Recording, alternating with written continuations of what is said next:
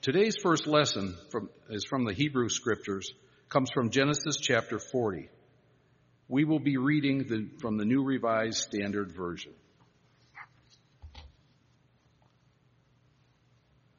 Sometime after this, the cupbearer of the king of Egypt and his baker offended their lord the king of Egypt. Pharaoh was angry with his two officers, the chief cupbearer and the chief baker, and he put them in custody in the house of the captain of the guard, in the prison where Joseph was confined.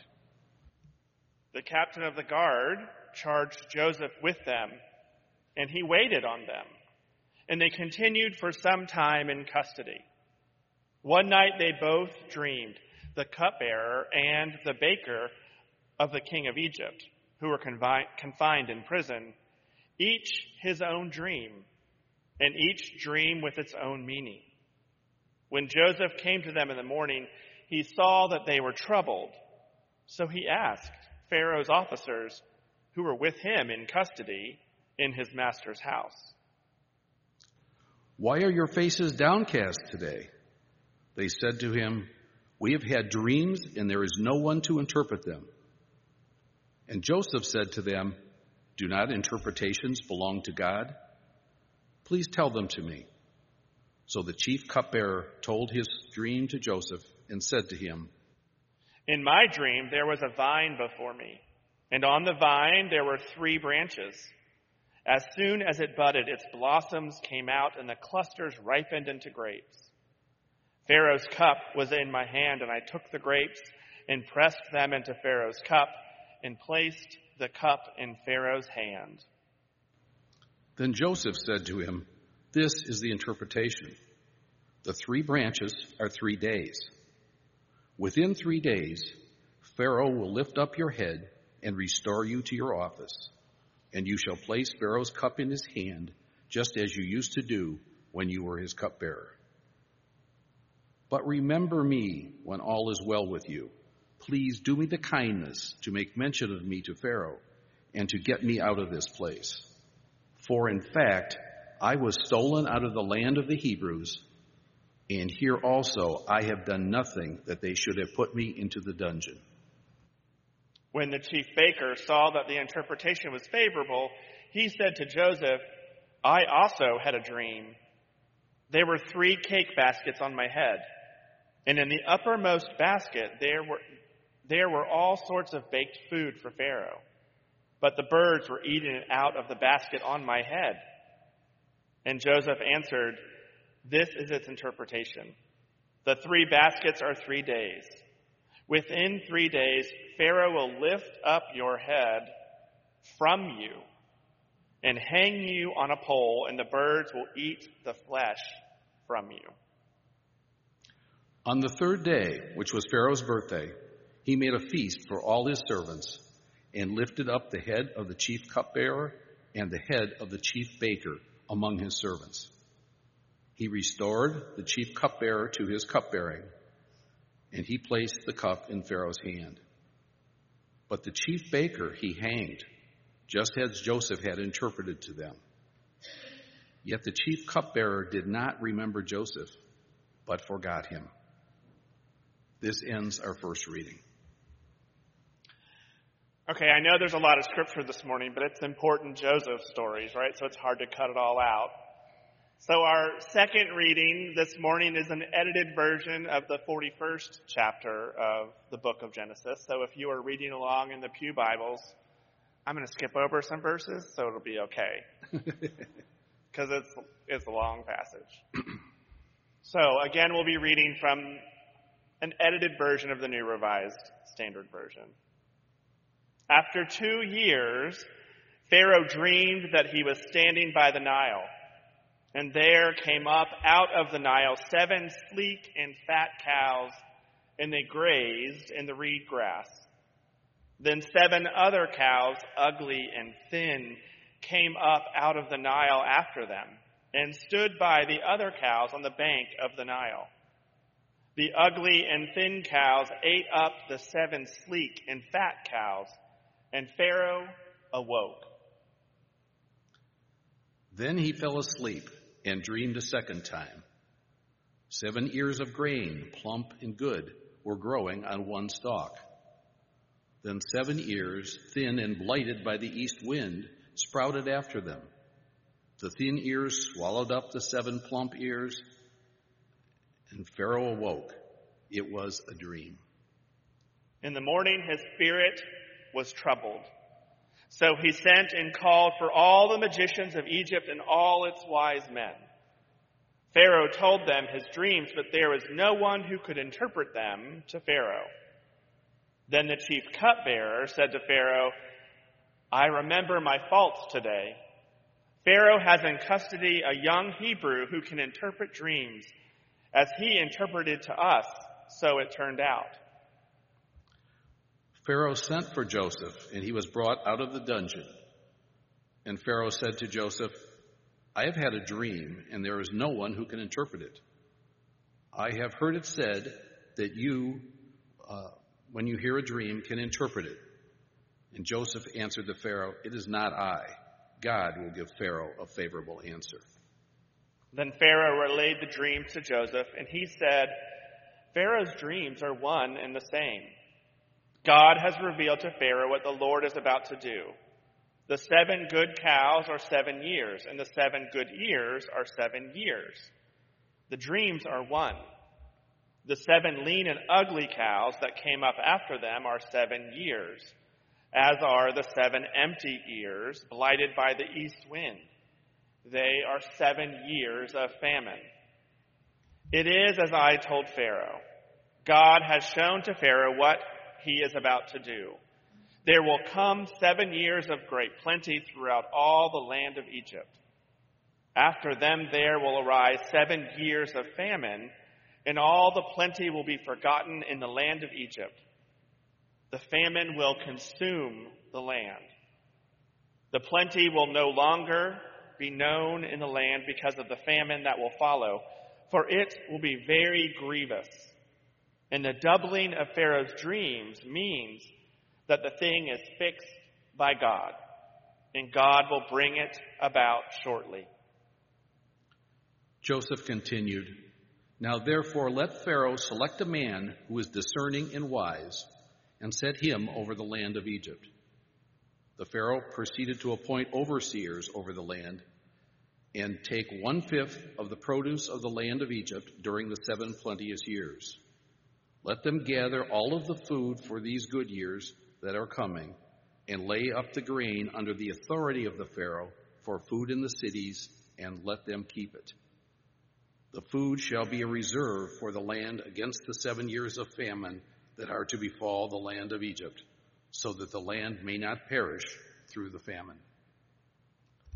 The proposal pleased Pharaoh and all his servants. Pharaoh said to his servants, Can we find anyone like this, one in whom is the Spirit of God?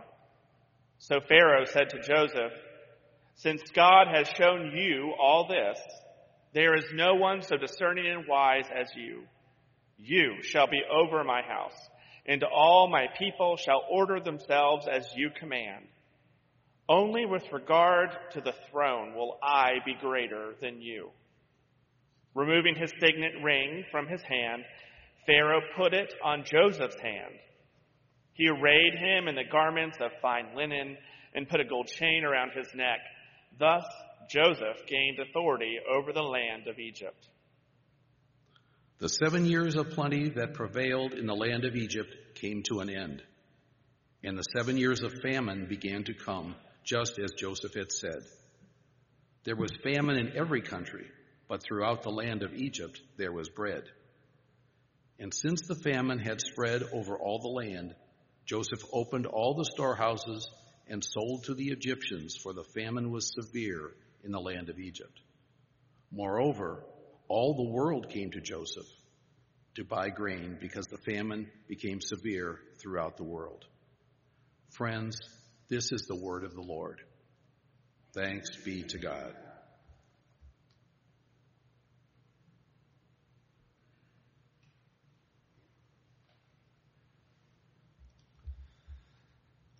So last week I promised you that we would be spending a few weeks with Joseph, did I not? So I'm fulfilling my promises here. Last week we began with Joseph, a journey that showed us how devastating sibling rivalry can truly be. We learned that Joseph was not an easy traveling companion. While I am sure that he was a very godly man, he did not seem to have a clue how to get along with those closest to him. He was an entitled, coat-wearing young man, and the world was his oyster. It was his oyster, that is, until his brothers had had enough. They grew tired of his favoritism and the dreams that he was given. And so they wanted to put an end to that. They wanted to put an end to his dreams. And so they threw him into a pit and sold him into slavery in Egypt. And by doing this, they thought that this was the end of their brother. They thought that this was the end of his dreams. But God, who is not present actively in this text, had other plans. Feeling despair unlike anything he had felt before, Joseph was taken down into Egypt, and he could not understand what was going on. His brothers had thrown him into a pit. His brothers had sold him into slavery. How could this be happening to him? He wondered. How? What have I done? He thought to himself. My family has abandoned me. He felt, as I bet you can imagine, alone, abandoned, and forgotten. But God did not abandon him in that pit. God did not abandon him on that slave train down into Egypt. When Joseph was sold to an officer of the Pharaoh, the Lord was with him and helped him to prosper, helped him to rise to a position of power in the household of that officer. But once again, Joseph was filled with despair after being wrongfully accused of an inappropriate relationship with the master's wife. And that is how Joseph ended up in prison with the baker and the cupbearer. There in the Pharaoh's prison, Joseph again felt abandoned and forgotten, and despair unlike anything he had ever experienced. But God did not abandon him. God did not leave Joseph alone. The Lord's blessing was upon him, and soon the chief jailer placed Joseph in a position of power, a position that ended up bringing him into direct contact with the Pharaoh's cupbearer and baker after they had been thrown into jail by the Pharaoh. And as we heard today, one night they were both disturbed by dreams. And even though the dreams were pretty obvious, if you ask me, they could not seem to figure them out and what they meant.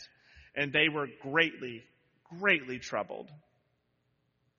But Joseph, the receiver of dreams, knows a thing or two about dreams. And so they listened to him. Joseph, as if the dreams were not even a challenge, launched right into an interpretation, much to the delight of the cupbearer, who lifted that cup back to the Pharaoh, and much to the chagrin of the baker, who had his head lifted off of him. Joseph was hopeful that this situation would change around his life and bring him back into wholeness and back out into the freedom of the world. But the cupbearer forgot him. And so there he sat in prison for another 2 years. 2 more years in prison for a crime he actually didn't commit. But God did not forget Joseph. And God certainly did not abandon him. It was not until Pharaoh began to have his own dreams that the cupbearer somehow conveniently remembered and then convinced the Pharaoh to rescue Joseph from prison. In his panic and probably glee to get out of jail, I think it would have been easy for Joseph to take credit for his ability to interpret dreams, to make himself more important so that maybe the Pharaoh would change his plight. But Joseph had learned to give credit where credit is due. It is not I. God will give Pharaoh a favorable answer. Joseph does indeed interpret the Pharaoh's dreams, explaining how Egypt would enjoy 7 years of bountiful harvests so plentiful that the Pharaoh would not even be able to imagine it. But those years would be followed by an unimaginable famine, a plague unlike anything they had ever experienced, unlike anything Egypt had ever seen. And recognizing the discerning spirit of God upon Joseph, Pharaoh puts him in charge of all the land. No one is greater in Egypt other than the Pharaoh himself. And Joseph took full advantage of this new station in life. But not for himself. He took advantage of this new station, this new power that he enjoyed for everyone else. He made sure that everyone stored up the treasures of harvest for 7 years to delay the gratification that they must have felt to be receiving such bounty, such treasure. But he made them store it up because he knew what was in store. And when the famine struck and the fates fell, he opened Pharaoh's storehouses so the people did not perish. He did not keep those doors closed so that the rich and powerful had what they wanted for as long as they needed it. He opened up the storehouses so that all of Egypt could be fed, so that all of the world could come to buy what they needed. And all the world ended up coming to see Joseph because God did not abandon Joseph. And through Joseph, God did not abandon all creation. Our man Joseph, I think, is a significantly different person on this end of his journey than when we began with him last week. Gone is the pompous tattletale who just wanted to rat out his brothers. And here we find a discerning man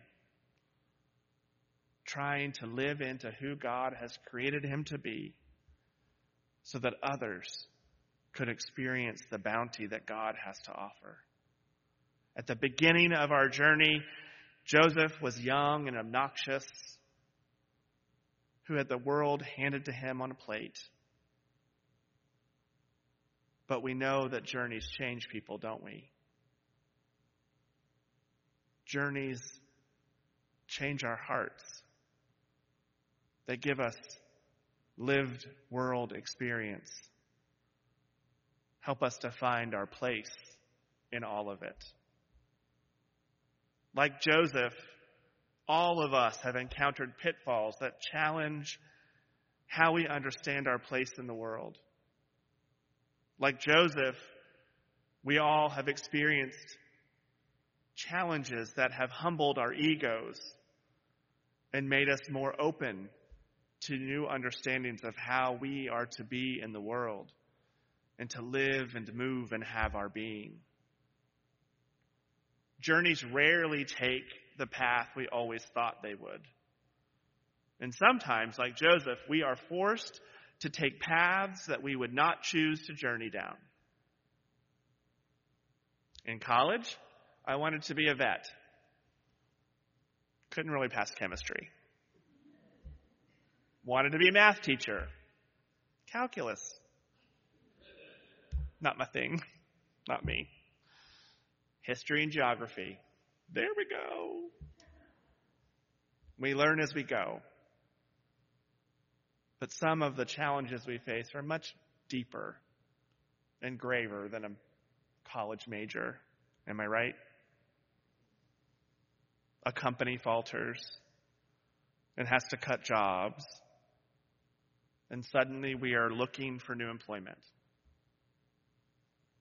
You wonder why you have that pesky cough that will not go away, only to discover that cancer has come calling, and it changes the trajectory of your life. Your parent or your child becomes ill, causing you to go throw away your calendar, throw away all the plans that you had at work or in your personal life to spend time where you are truly, truly needed. A disaster strikes, burning away the keepsakes that you have built up over a lifetime, the memories and treasures that you have stored away, or an entire community has stored away. My friends, the list can go on and on. We, like Joseph, encounter unexpected and sometimes unwanted detours in our life all the time.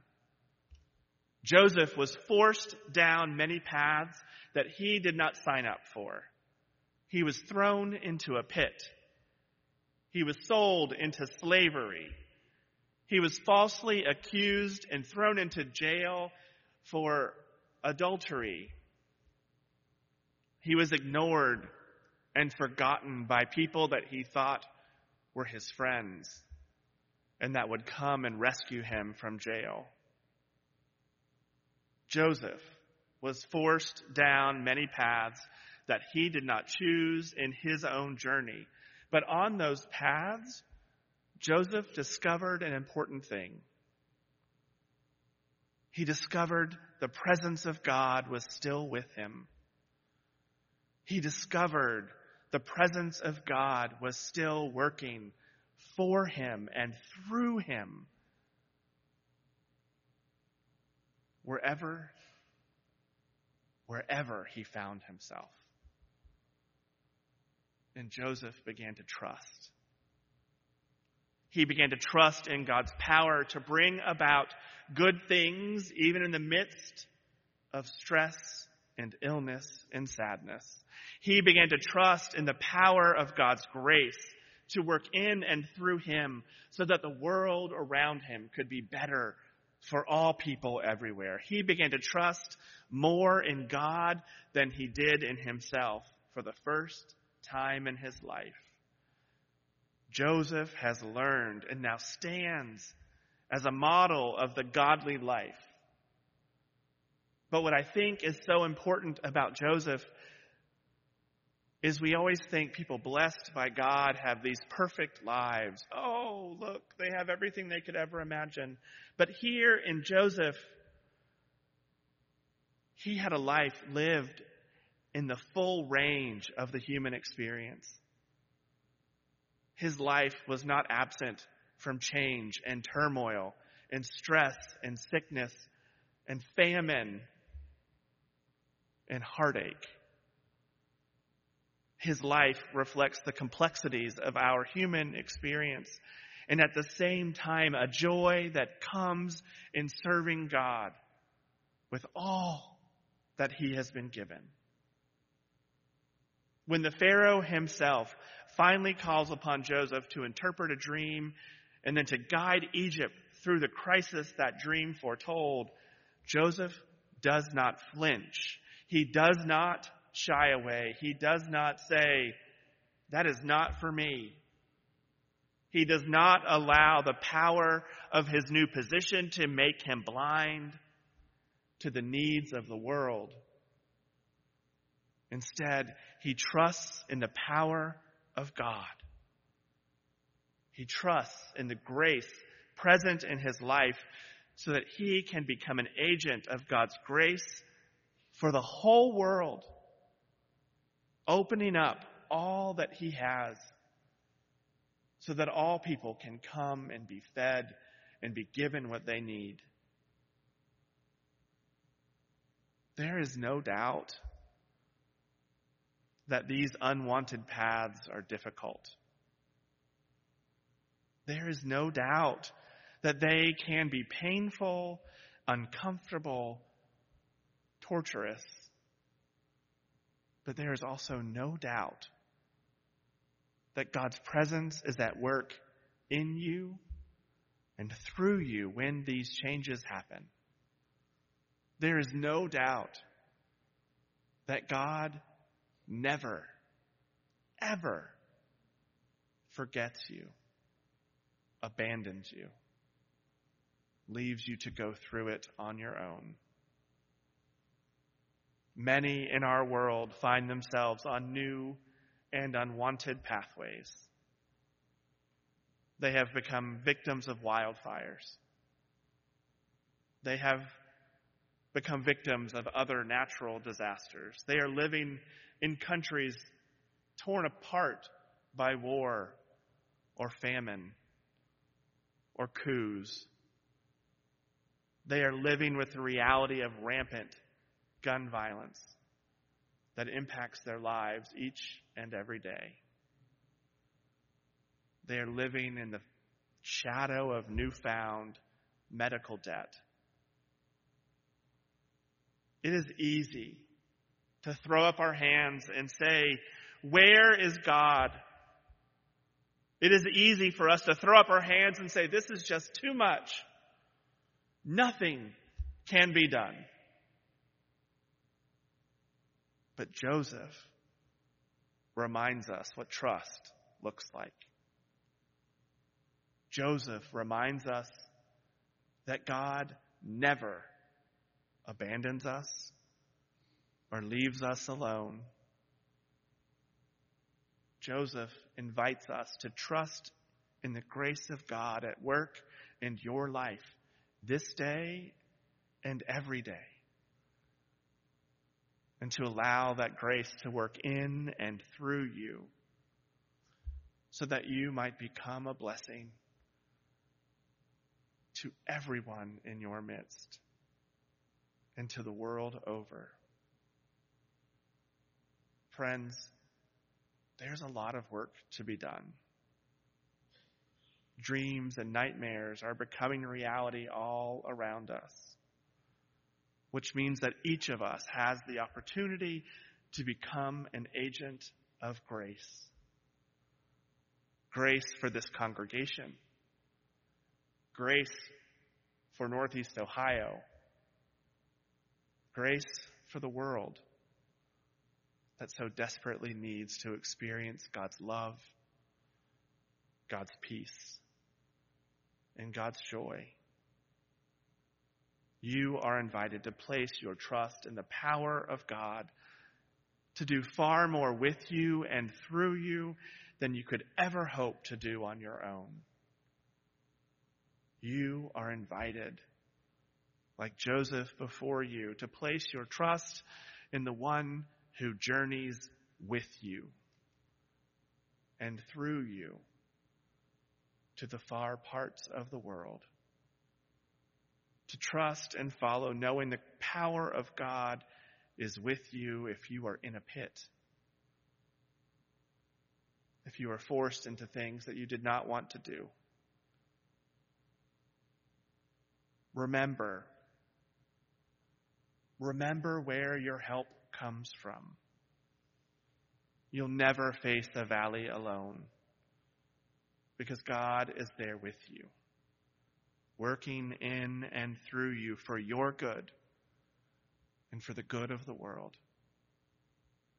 Amen.